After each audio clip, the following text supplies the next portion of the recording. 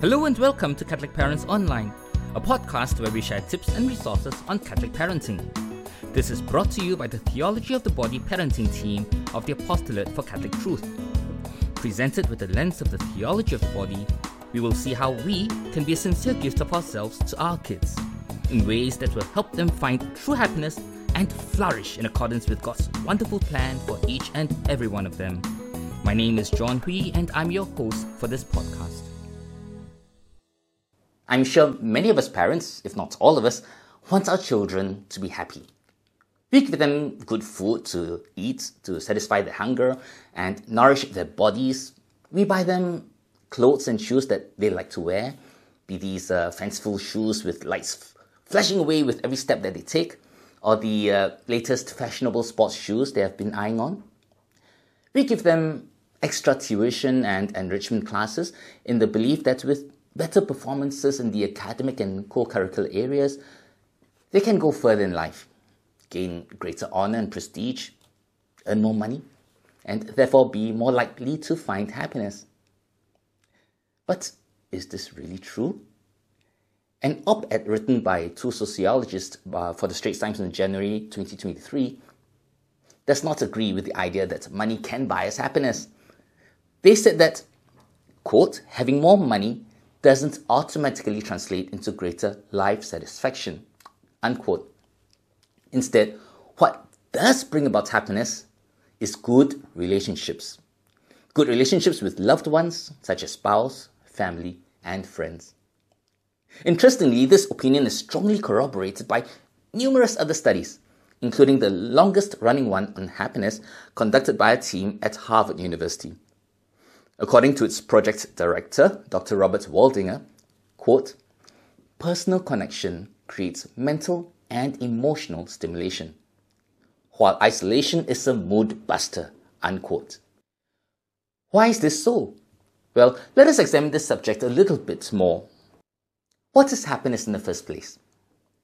Happiness has been defined as an emotional state characterized by feelings of satisfaction, contentment, and fulfillment. In other words, it is a positive emotional state brought about when a need or desire is satisfied. What are these?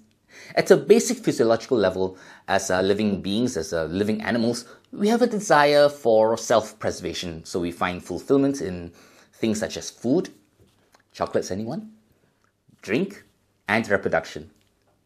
However, at a slightly higher level, there's another level where we seek fulfillment. A desire for self-esteem, self-validation, right? So we seek validation, we seek greater recognition in the hope that through gaining greater honor, accumulating greater material assets, perhaps even power, we will be seen as persons worthy of respect and love.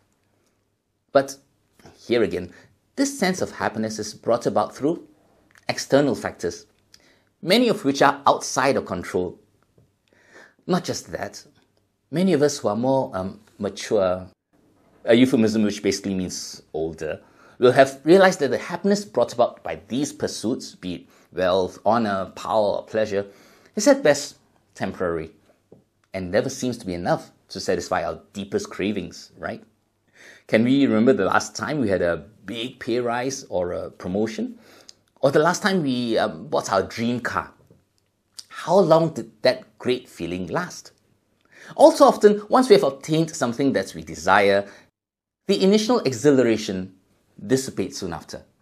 And then we find ourselves seeking the next best thing to try to satisfy our hungry hearts. There is, however, another level of happiness which is not affected by external factors and which can be permanent. By this, I'm referring to joy. There's a definition of joy which I like and which I heard from one of Father Mike Schmitz's talks. He says that joy is the abiding and pervasive sense of well-being. The abiding and pervasive sense of well-being. This joy is not affected by our having or not having our desires fulfilled by external factors. Instead, it is an internal sense of well-being that is stable, even and often despite negative external circumstances. Why is this so? We remember that as human persons, we are both body and spirit, right? So not only do we find happiness in having our physiological and psychological needs met, we also find happiness, and more meaningfully so, when our spiritual needs are met. And what is that deepest need?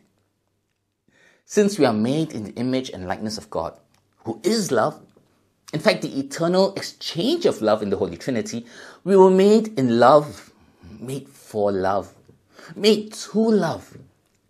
We were made by God, for God. We were made for communion, which is why when we live out the image of God in and through our bodies as gifts, when we love and are loved as He loves in a communion of persons, we will experience joy. We will find meaning in our lives. And when we enter into intimate communion with Jesus, our bridegroom, our source and our goal, man, that will be the ultimate joy. Which is why St. Augustine was spot on when he famously said, quote, "You have made us for yourself, O Lord, and our heart is restless until it rests in you," unquote. And it is precisely this state of being in communion with God that will bring our children true happiness, true joy. And isn't this the greatest gift that we want to give our children?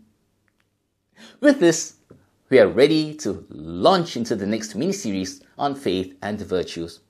Because it is the virtues that will help us love as God loves as we continue to practice them. And it is faith that will lead us to an ever deeper relationship with the ultimate source of our happiness, God Himself. This mini-series will consist of short episodes like this one, as well as interviews with experts on various issues related to our topics of faith and virtues.